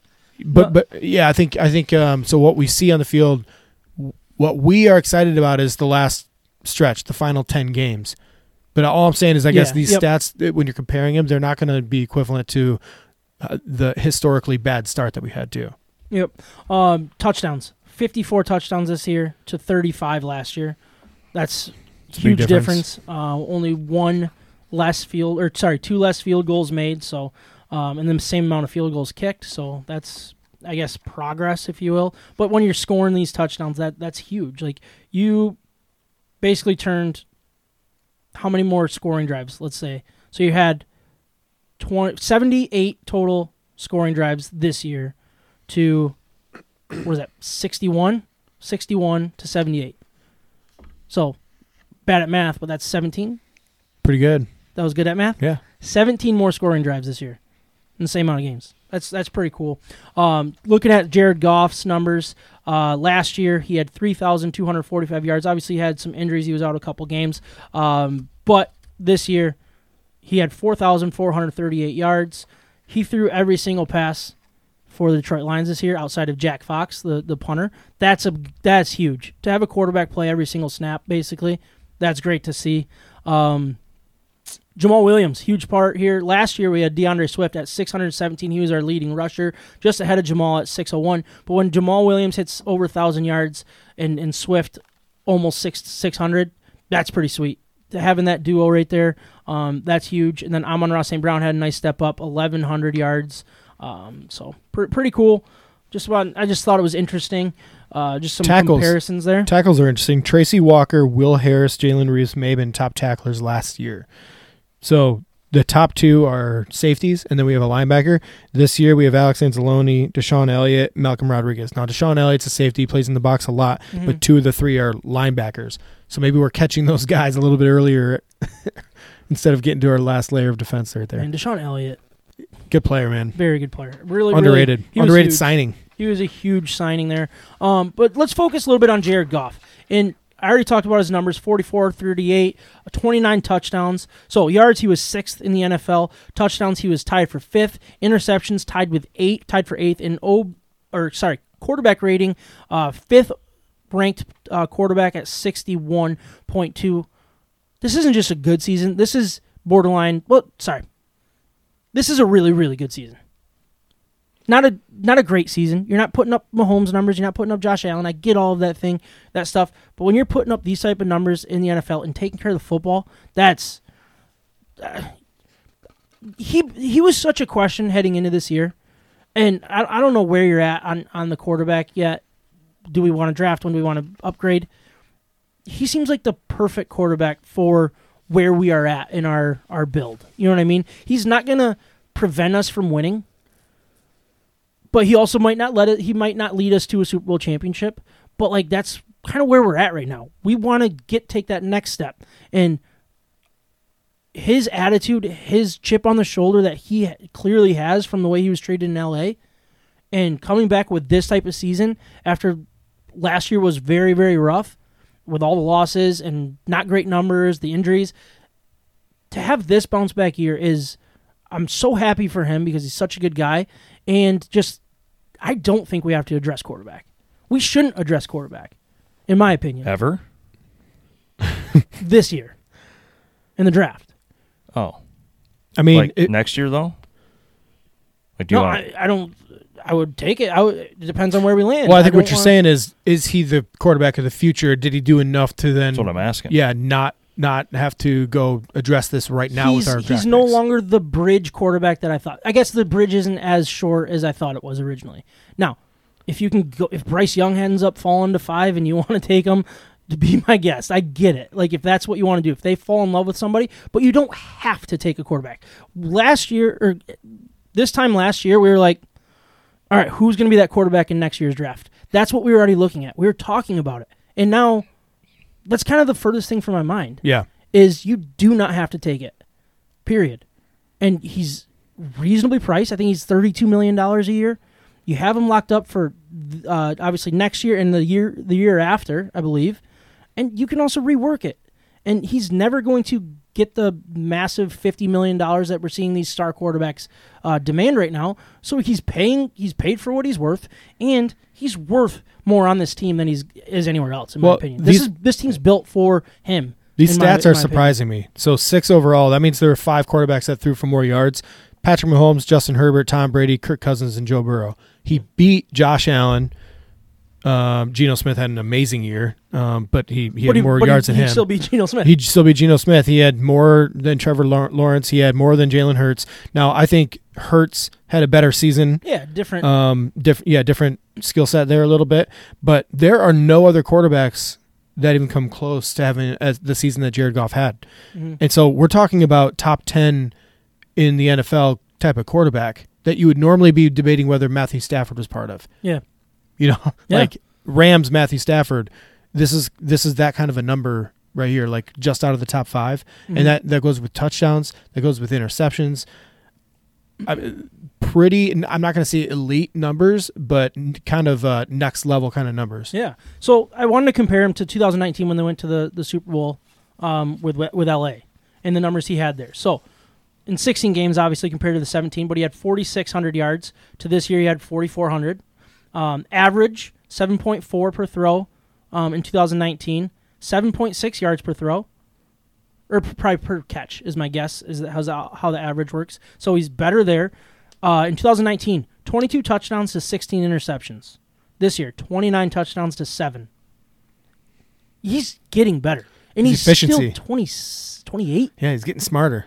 Like, I'm not going to go overboard and make him something he's not, because I don't think he'll ever be that. But he's serviceable. He can get a team to that level. Well, you should give your offensive line some kudos there. I give the offensive line kudos constantly. Well, I'm just saying, to those numbers. No, you're right. I highly doubt that the Rams' offensive line was as good as your offensive line is now. Probably not as good, but they were one of the best offensive lines because you had Gurley doing what he did, and Goff obviously had time to throw the ball. No, but you're right. I mean, we talked about it last week for a long time. What have the Lions done this year different than last year? Well, they've really invested in doing what Goff does well, building around what Goff does really well. So they have receivers that get separation. They can, when they catch the ball, they keep on running. That Goff is great at that, leading your receiver. When he has a clean pocket, he throws just as good or an accurate of a ball as close to anybody in football. Those guys just keep going. So he's good at that. He's great at the play-action pass. So they do a ton of play-action pass, and they invest in the run early so that to pull it off later on. Mm-hmm. And then they also invested in this offensive line to keep him from having to create his own offense. He can stay on schedule. He can go from 1 to 2 to 3 to 4 without having that pressure in his face.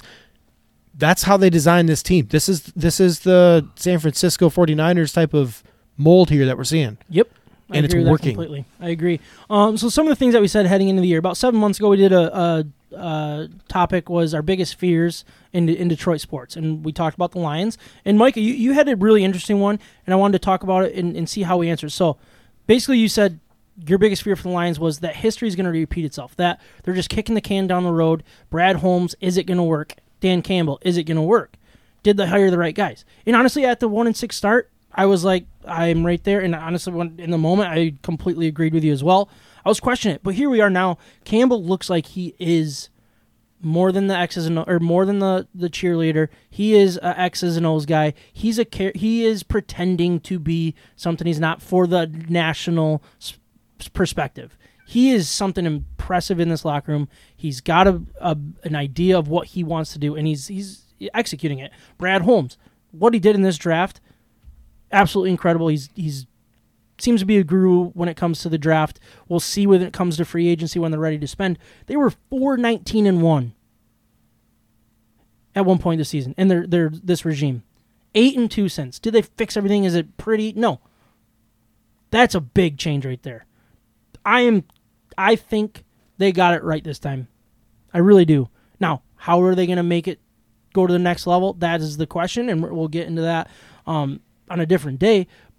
But I'm 100% on board for these guys to have their 6 years that they sign a contract for, because I think that they have the right idea. My biggest fear was the coach-GM relationship. We all know Campbell was hired before the GM. Usually the GM hires the coach. How is that going to work? It seems like it's working. What do you think about how that relationship's starting to come together? It seems like they got it, right?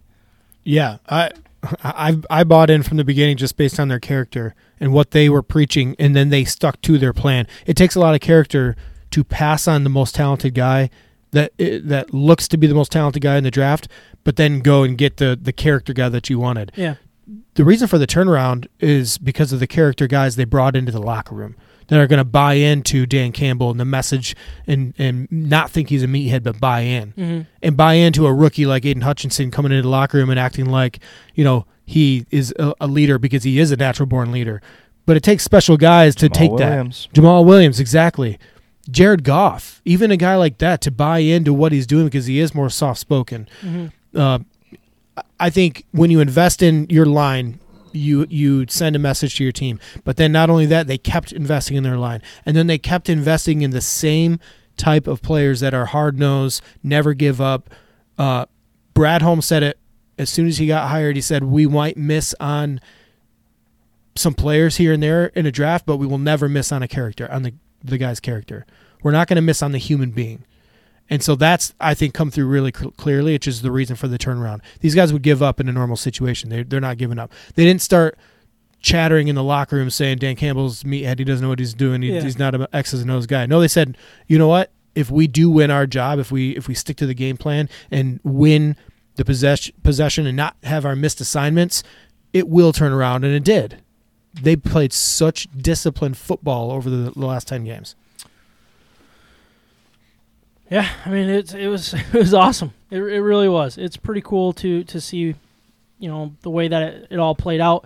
Some of the predictions we went through early on in the year, we set the floor at 5-12, basically just on the schedule.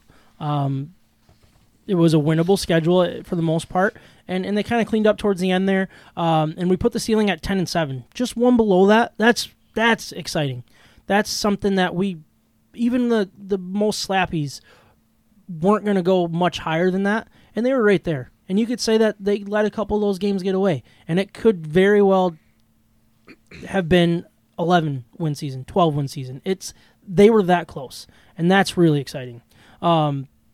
I predicted them to go. I said 8 or 9 wins. I ended up going with 8. I was wrong. They went above that.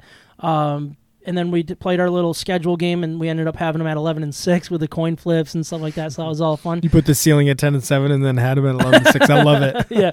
And then Jarrett did comment during that episode. He said the Lions will go 6-11, start 1-5. Mark my words. That was what he said. So he was wrong at 6-11. Just wanted to point that out. He's right about the 1-5. He was right about that. Yeah. Little bit real quick rookie recap. Aiden Hutchinson was the second overall pick. Played 84% of the snaps, had 9.5 sacks. The over-under heading into the year was over-under 7. And then also he had the 3 interceptions and 2 fumble recoveries. He absolutely cleaned up. He did a great job. There was questions in there if it was the right pick. He had the, 2-sack game. I think it was game 2. 3-sack game 2. Yeah. So that has a big bulk of it. But he was getting double-teamed early on. He was, especially with the injuries and stuff that they went through early on, that there was nobody else getting to the quarterback, nobody else that they had to worry about. They were able to double team a rookie, and obviously that's going to be tough on anybody, but he kept working.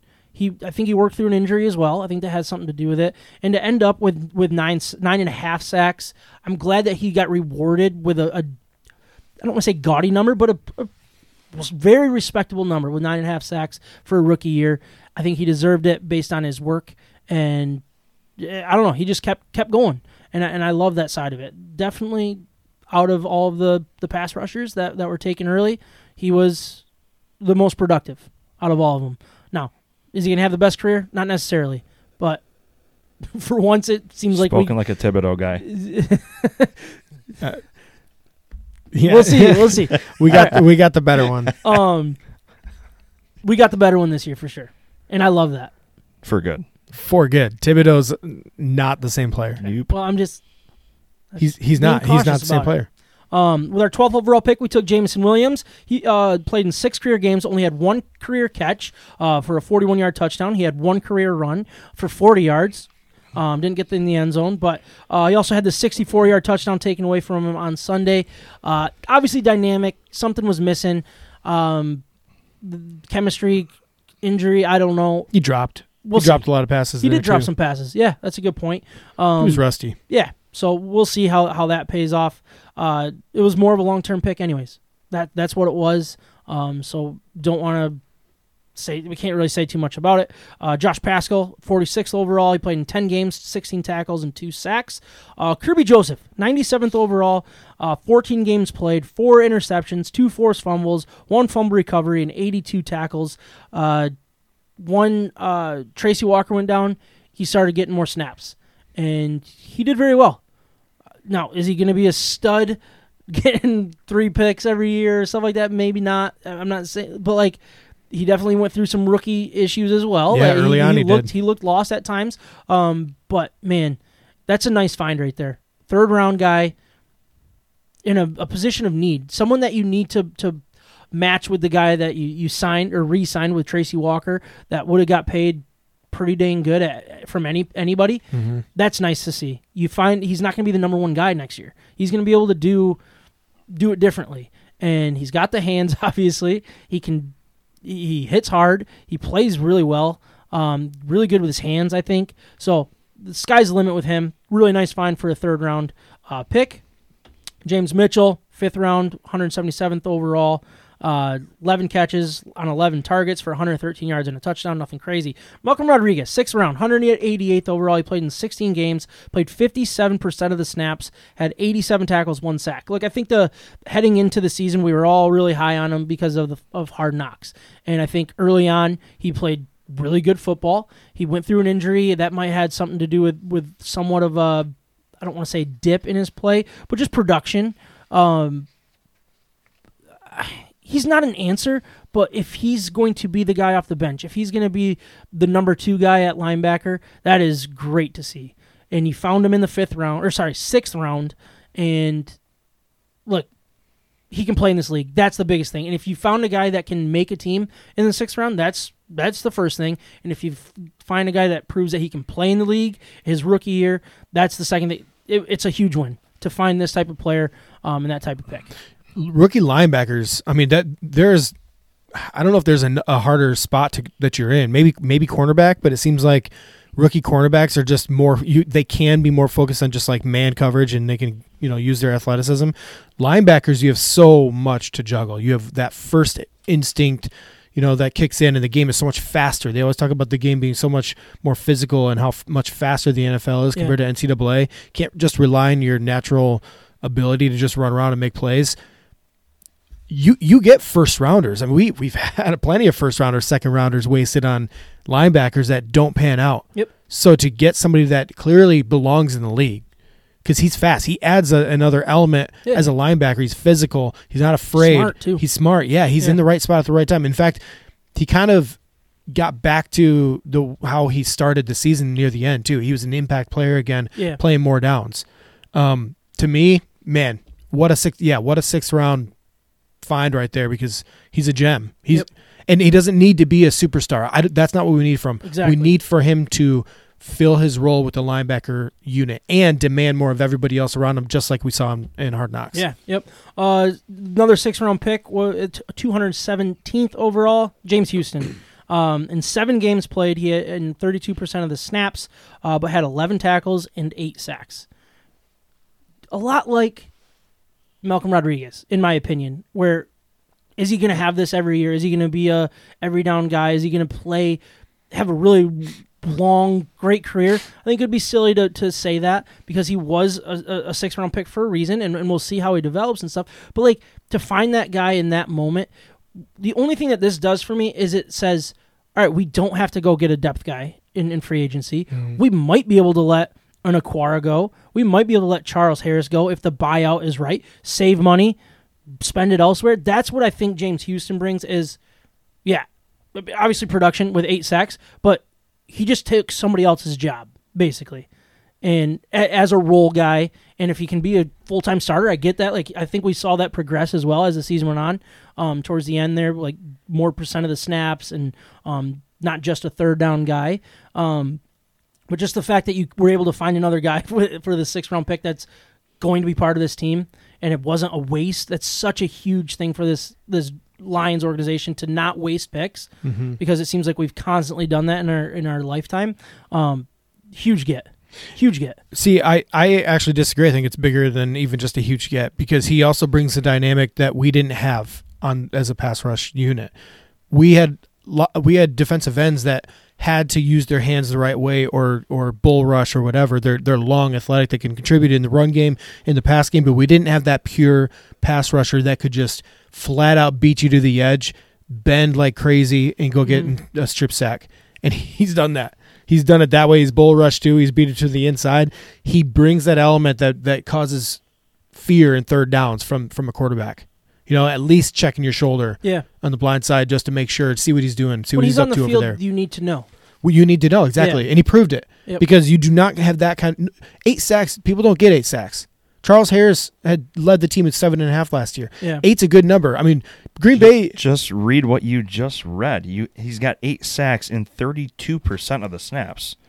That doesn't happen. 7 games, 8 sacks. Correct. That kind of production is real. I don't think you can't fake that, in my opinion. And these aren't cheap sacks where there's some coverage stuff going on and coming back. No, go look at his sacks because he could have won a 3 count. Yeah. In some of those, he's fast, he's legit, he's a problem. The problem. There you go. No, I mean what a get, and I don't remember if they traded for this pick. I don't remember exactly how. Something tells me that they traded to get this pick, which means they thought he was too valuable to leave on the board any longer. Love that. Defensively, they were last in yards per game with 392.4, third worst pass defense, allowing 245.8 yards per game, fourth worst run defense at 146.5 yards per game, and fifth worst, allowing 25.1 points per game. They did, however, have the fourth best turnover differential at +7 with 22 takeaways, 15th least, but only 15 giveaways on the season. It's a good recipe there. Look, nothing to write home about with this defense, but you're starting to see the vision come through. You're starting to see players perform, and you add a couple more. Like that's obviously the next part is how you add them and what you add. They got better when the rookies got on the field more. Mm-hmm. That's not supposed to happen. Yeah. Offensively, fourth in yards per game with 380, behind the Eagles, Bills, and Chiefs. 8th in passing yards per game at 251. 11th in rushing with 130 per game. And 5th in the NFL with a 26.6 points per game, only behind Dallas, Eagles, Bills, and Chiefs. Arguably 4 of the best teams. Well, maybe not Dallas, but 3 very, very good teams heading into the playoffs here. The rushing side, obviously Jamal, we already said, went over 1,000. That's great. 17 touchdowns. He was the only running back to lose a fumble. He lost 2, but fumbled 3 times. Swift didn't put the ball on the ground. Justin Jackson didn't put the ball on the ground. That's great. Swift fought through some injuries, only played 14 games on 99 attempts, 542 yards, 5 touchdowns on the ground. And then you add on his 389 receiving yards. Pretty productive season. Nothing to get too excited about in the pants or anything, but it's when he's on the field, it's different. So that's nice to see. The receiving, Amon-Ra St. Brown continued to build in 16 games, 106 receptions, over 1,100 receiving yards, 6 touchdowns, 72.6 yards per game. That's impressive. And then I was shocked when I saw who our second leading receiver was. Khalif Raymond with 47 catches, 616 yards. Our second leading receiver, which is pretty crazy. Probably would have been Hawkinson if he didn't get traded. But DJ Chark, 11 games played, 30 receptions for 502 yards. So pretty good, 45.6 yards per game. Take that all day. So good production. And one thing that I really like about what this team did is they put up gaudy offensive numbers, but you don't just look at one guy. Like, it's not like we have a Justin Jefferson. We don't have a Jamar Chase. We don't have that guy that just goes out and dominates. You know what I mean? We just have a scheme. We have multiple guys that do their job. We have wide receivers that block just as hard as they run the routes. Like, I love the way that it is, you know? And yeah, they were the highest paid offense heading into the season. That should be a top 5 offense in general. But it's a top 5. It's a quiet top 5 offense. Yeah. You know what I mean? It's not. You're not going to go into a game, a matchup. Like, let's say the Lions were in this, and all of a sudden they're going to play the 49ers, and they're like, oh, but this is a really good offense. It's like they wouldn't know what to say about the Lions because they don't know. Like, I don't know. I'm on Ross St. Brown. Who? Well, he was the third he's really good. Pick. Yeah, he's really good. You don't know who he is? Well, no. It's like those are the conversations that you have with people that don't watch this team every year, every week. You know, so it's fun. Yeah. So Jared Goff ended the season with his last 9 games without an interception. That is the third longest streak, game-wise at least, third longest streak in NFL history. Only behind, I think Tom Brady might have done it 11 games maybe. Really? Yeah, and then there's like 2 others I think they got to 10 at one point. Elite company as far as taking care of the football. Mm-hmm. That plays to the offensive line. Also, just the receivers and their reliable hands with not tossing something up in the air and causing just a random pick. He doesn't take chances, but he doesn't have to. And he's okay with checkdowns. He's okay with who he is. Let's be honest. He just hit his receivers. He's hit his receivers every time there weren't opportunities. He didn't throw into those situations that was like, oh man, that was dumb. Because you have a guy like Stafford who throws, let's say, 12 interceptions on average.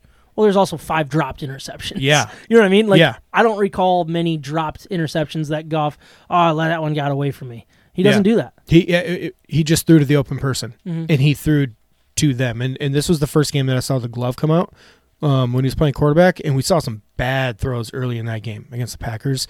But then when it mattered most, reliable again, right? He made the throws he needed to. I wasn't completely done with that, though. So early on in the season, there were 6 interceptions when he was struggling with interceptions early on. 6 interceptions. On 4 of those interceptions, I heard this stat, so I'm just kind of relying on them to do the research.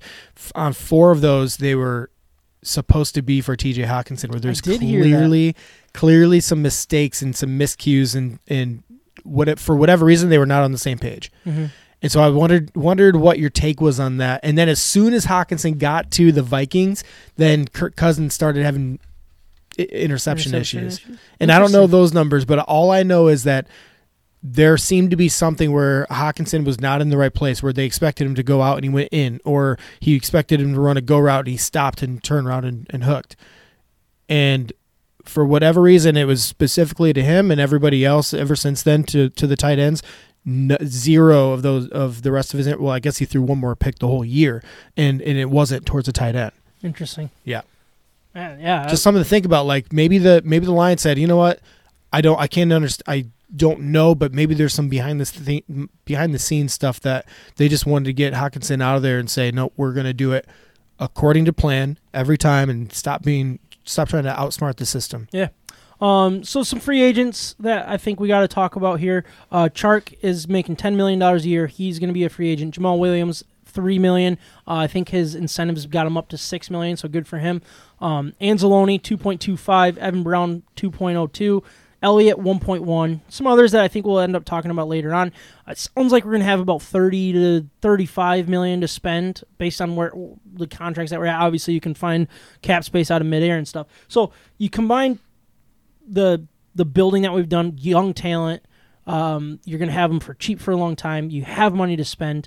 What do we want to spend our money on? What are your first thoughts, I guess, that you'd want to spend the money on? We don't need to get nerdy and talk about names or anything. Obviously, Roquan Smith is one that I've been talking about all year. He just signed a massive deal with the Ravens, so cross him off my list. But what positions do you think are the most important, I guess, that you would consider the absolute needs to find a starter through free agency? I think offensive line. Yeah? Yep. I think we need to continue to invest in this offensive line. You see Evan Brown. How important has Evan Brown been to be that guy to come in and fill the need at center last year and play at an all-pro level at center, and then just be a reliable guard when Vaitai went down? Yep. We are not going to always get the health that we got this year. true. Frank Ragnow played through Yeah. with crazy injury the whole year pretty much, and he was a Pro Bowler. He was great. But they're not always going to be able to play through it. And Penei Sewell, if he goes down, if Jonah Jackson goes down, Taylor Decker, and then we have to switch. This was his first healthy year in a long time. I know. We can't count on that. I am a firm believer in investing in your strengths. And you would do it through free agency with the offensive line? I would absolutely do it through free agency. Yeah. I think Evan Brown would be key to get back because he's a Dan Campbell guy. Yep. So let's pay some extra money even to keep some of these key people. Yeah. That's how you build something where you might give him a little bit more or at market value to make sure he doesn't even go there. You keep them happy. I would also really, really want to invest in maybe the interior defensive line for the key guys that contributed. Elaine McNeil.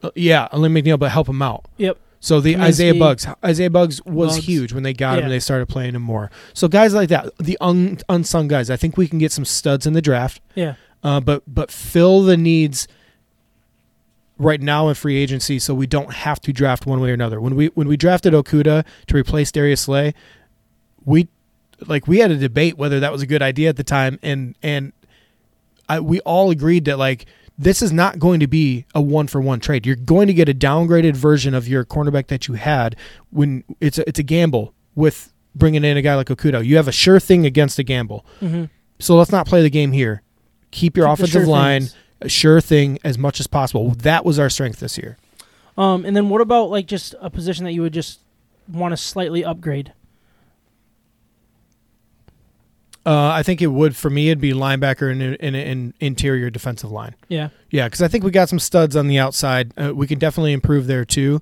Health will come a long way with that, with Okwara's getting back healthy if both of them are around. Yeah, but then James Houston a whole year, and, Charles Harris, too. He'll be back, yeah. I believe. I don't think he's... For me, it is linebacker. Anzalone responded well. He had a rough start to the year, and he... I think ended up being a very serviceable linebacker. I think we could bring him back for a similar number. I don't think he's going to go out and get absolutely paid by any means. It's a pretty deep linebacking free agency from what I've heard. I haven't gone through the names yet, but bring him back on a short deal, or not a short deal, but a cheap and short deal, but also getting somebody that can be more of the playmaker and not necessarily, and maybe this is my own fault that I look at him and I don't think he's a playmaker, even though he is, like he was this year. He made some really big plays. He was good. But I want someone that the NFL already knows is a playmaker. You know what I mean? He got paid $2.25 million because on a 1-year deal because nobody else really wanted to sign him. Yeah, he was basically going to be out of football. In a lot of ways, maybe he would have been a depth guy. He came here, he started, maybe bet on himself, had a good year. I don't think he's going to deserve that big of a raise or anything, but I want a better linebacker as our focal point of the defense. Yeah. Physical there. specimen. Yeah. Yep. I do. Yep. So that's kind of where I want to. That's my focus here, heading in the offseason is I want it to be a proven guy. I don't think you can get it in the draft and it click right away. I want it to be someone that's that we know is going to come in, be the Mike, be the leader. Maybe it is Anzalone, and then you bring in Sewell. I don't know. But you need to get your superstar-ish linebacker at some point here soon. Yeah, and I agree. So cornerback, I think you attack that in the draft. I want a stud, big-time talented Maybe cornerback in the draft. And maybe 2. I'm not against that either. But linebacker, that's going to be a gamble all day long. And I'm not saying you can't, because if you get the right guy and they believe in it, then Brad Holmes, go get your guy. Yep, I agree. But free agency seems to be the best place for those linebackers. Put it on tape, that's not going to lie. Yep, I agree. So the draft. Tape don't lie. From the Rams, you got the 6th overall pick. Ooh, Jamal. Micah's pointing to Jamal Williams. It's. I don't think it's a question of just the running back position. I think it's you bring him back. Look, yes, nearly almost at all costs. I'm 100% on board with you. Obviously, you don't want to dump all-star money into Jamal if he calls for it. Let some other impoverished team bark up that tree. But to be honest, you look at his numbers. He's got that Detroit mentality.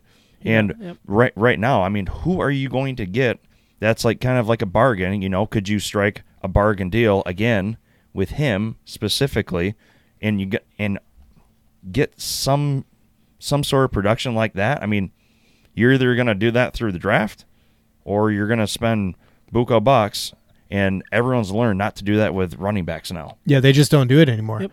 So I agree, and I think being the ultimate team player, the ultimate team guy, we saw his heart come out in Hard Knocks, and then throughout the season in that last game, like him, his post-game interview. Yeah, like it brings people to tears. Mm. And because he has that much passion, he cares about the team that much, and we heard the praise from the coaches, from the other players, and about being a leader.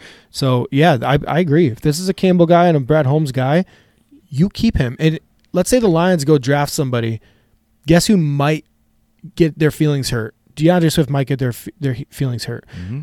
Would Jamal get his feelings hurt if they go spend a first-round pick on a running back, Bijan Robinson from Texas? No.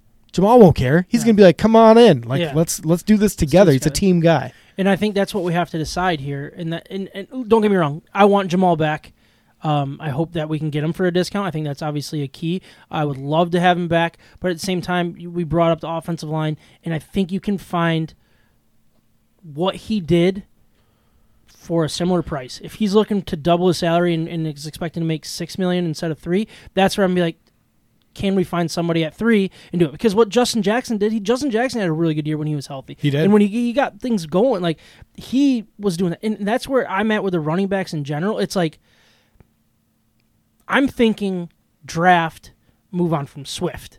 And if you're going to do something like that, then you definitely bring back Jamal and let him be that guy. But you're not going to spend $6 million on a number 2 running back. And that's what he is. Did he put up incredible numbers? Yes. But he's always going to be a number 2 running back. He's not going to be a featured running back in this league, in my opinion. And if he's going to get closer to that featured running back money, I don't like spending $6 million on any running back, let alone our second-string running back. You're talking about a guy with over 1,000 yards and 17 touchdowns. But you agree, though. Yeah, I agree. You agree. Yeah. It's not just the numbers. He's a part of a duo. That's where he belongs. He's part. Yes. He's thunder to the lightning, to an extent. But if he does it again, whether he plays for the Lions next year or someone else, then you start going, is he really just a second-string guy? Yeah, I and at that point, I don't care. Like, let's bring it back because you're investing in the person. Yeah, you're investing in the locker room. The person is where I'm okay with maybe giving him $4 million, but I don't want to give him much more. That's just and I don't think you'll have to either. I mean, maybe 5, but again, what are we talking about? At that point, what does it matter? Yeah, why would 5 make me mad? Yeah, it won't. But the running back is going to be a massive question. DJ Chark is interesting too. Actually, DJ Chark is actually really interesting because he seemed to really like this locker room too, and he didn't match nowhere close to his numbers that he was doing in Jacksonville at his prime. Yep, and yet he was happy. He loved the city. He loved the teammate. He loved the atmosphere there that Detroit had. He loved it, but did you love him for $10 million? For $10 million, no. But he's not going to go make $10 million. No, I understand that. So, like, I think if he stays, it'll be less. But at the same time, I like the depth that we have at wide receiver. That I'd be okay with him leaving. I just don't want him to go. I don't want him to leave because of money. Because I think, like Ryan said, we know he works. We know he likes it here. He's a culture guy, too, it seems like. Like, he's part of that. And maybe we're getting too high on that because we're not used to it, to have a culture that we actually buy into. And we got to be cautious when it comes to that kind of stuff. Because just because he's a culture guy doesn't mean the next guy isn't. You know what I mean? Yeah. That we could get for cheaper. But here's a question for you. Would you rather have DJ Chark at $3 million less or Jamal at $3 million more? Because we have Jameson Williams, and I think Jameson Williams is the Chark role, I guess, I would rather keep Jamal Williams because we don't have somebody that can fill that role, where I look at Jameson Williams and really just Amon-Ra St. Brown and just the depth that we have at wide receiver as a way to let Chark go for that much money. See, I see Chark as a prototype.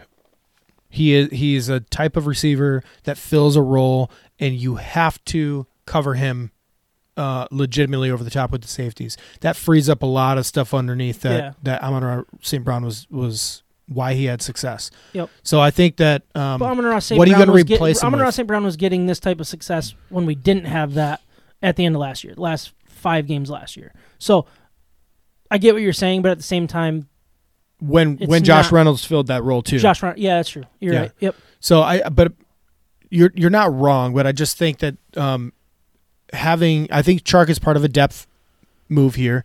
So if there is an injury somewhere, he can step in and be a legitimate wide receiver. We're talking about a former Pro Bowler that was not at full strength throughout the entire year. Yeah, and he was So he only played in 11 games again this year. So the injury thing still the question mark that people will look at. He's going to get a short-term deal, maybe a little bit more money than people are used to spending, but as long as it's not a long deal, he's not going to go out get a 5-year, $12 million a year type contract. Yeah. It's going to be a short-term.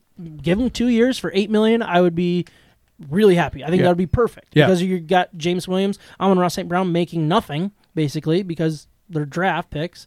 So overpay for the depth guy until you have to pay for your stars. I mean, what are we going to get? What are we going to replace him with? Are we going to go get another guy exactly like him on the free agent market, or are we going to draft a second rounder and use go get a Romeo Doubs that needs a little bit of time to get his feet underneath him, like that?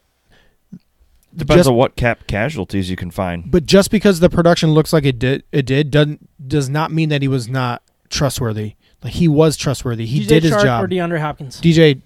Oh, well, I mean Hopkins is better. Are you kidding me? Yeah, Well, we'd have to trade for Hopkins. yeah. And Hopkins is going to come with a major price tag. That's not a Yeah, but which one He's would you got a rather lot have? of money left. Oh, I would Chark? take DJ Chark. For 8 to 10? Yeah, Or really? yeah, Alright.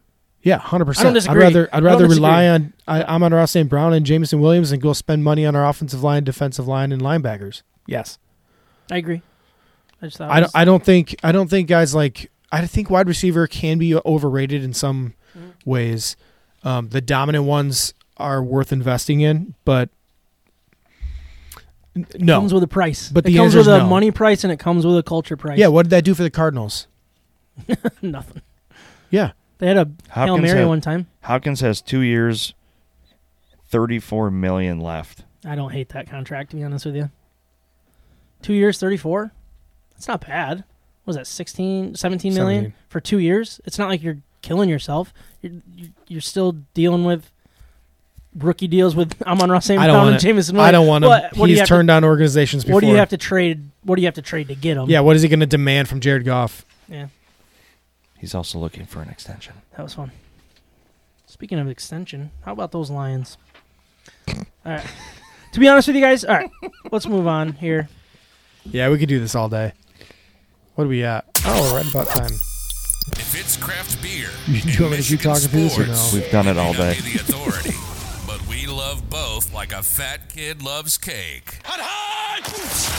This is State of My Sports. You know, we were going to talk about the NFL and the playoff picture and all that stuff and what we're going to be seeing. I think let's skip that. Let's just skip the NFL talk if you guys are good with it and just get into our picks. You guys Yeah. good with that? All right. Let's do it. I'm going to do another bumper then, if that's all right. You want to talk through it? Or no? Beat me to it. From the Red Wings to Michigan State. Looks like there's a pretty good We're deal up there in the talking comments about section. Too good to This pass up. is State of The My fact that Sports. she did it in the chat. Why did I say she? I have no idea. The fact that they reached out in the chat was really professional. Yeah, I like that. I believe it's real. Well, I like how much information there is there. Yeah. Should I give her my PayPal account Yeah, and yeah. password too? Why do I I keep saying wouldn't- her? I wouldn't do password, Just but I would do assuming. social security It. number just to make sure she has enough information. All right. Give it I'll your reach out digits. to it. Doge hype. Wait, what's going on with Dogecoin? It's Dogecoin? All right, go to. All right, man. All right, we're gonna get into our picks They've got his of attention. Yeah. the week. Last week, Micah 4-3, 72-61 overall. Ryan 5-2 to take the lead. Ooh, I didn't know that. Right there with John at 5-2 to be tied for the lead. Oh shoot. 73-60. One game Oh. over Micah. I am 69-64 after a 5-2 week. Kyle is 6-1 week, 67-65 overall. He's over 500 Is people. Kyle cheating? So that's really nice. Is he making his picks after the game's finish? No, he texted them to me before. I already got him on here. See that? John didn't give me his picks though.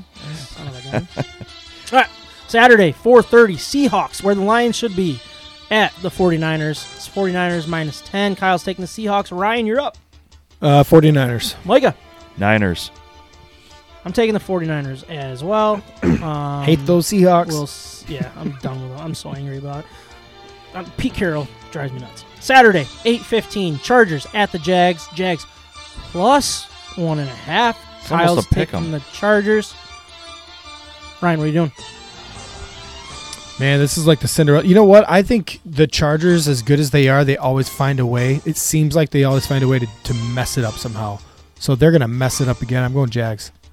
I have to use the restroom so bad. You guys want to finish the picks? I'll be right back. Let's do it. Sorry. Can't finish the picks without so you. much water right now. Well, you're at 2 halfway p.m. there. No, he's halfway there. So much water. You're so far behind. Okay, I'm gonna go. I'm going Jags. I gotta. So do we just keep going without Sam? Yeah, I just mean, me and you. Absolutely, he's gonna miss out on his picks, and All right. he's gonna stay at what 69 and 94. All right. So Dolphins at Bills. Bills 11-point favorites. Kyle is taking the Bills. Man, they've been playing a lot of close football lately too, though.